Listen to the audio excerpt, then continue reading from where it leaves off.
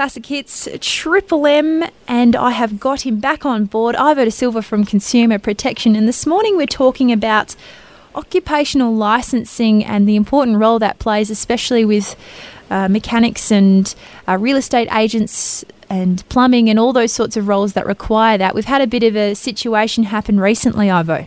Yeah, look, it's probably not one of the best things that we do, is where we take people to court who haven't done the right thing. So in the last couple of days, we've had a Boulder mechanic who was banned from holding a certificate to work in the motor vehicle industry for 2 years by the State Administrative Tribunal, otherwise known as SAT, because of his criminal charges and convictions. Now, what's actually happened is he's a licensed mechanic. The renewal came through. He didn't disclose convictions on his renewal that obviously had happened in the last 3 years. He hasn't provided a police clearance. So when that renewal's come through, we've asked for further information. That wasn't provided.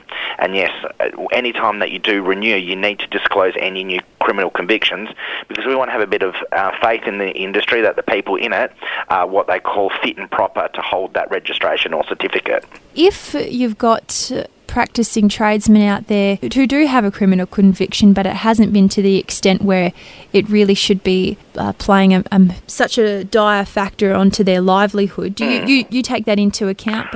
Absolutely. Look, all we're asking for is that they disclose the information, because we may ask for further information about it. I mean, there is a whole backstory sometimes with convictions, and we're not saying that everyone who has a conviction shouldn't work in the industry. We just need to know about it, and maybe a letter of explanation will clear up the facts. Absolutely, and I suppose maybe just a word of warning to anyone who is hiring out at the moment. Well, look, as well? Definitely. If people are looking to use a mechanic or any of the licensing areas that we do cover, you can always go onto our website to check whether or not they're licensed. You can search their name or search their business to make sure that they are licensed, because in that regard, that shows a bit of faith in the industry that they are qualified, and also that they hold the relevant qualifications.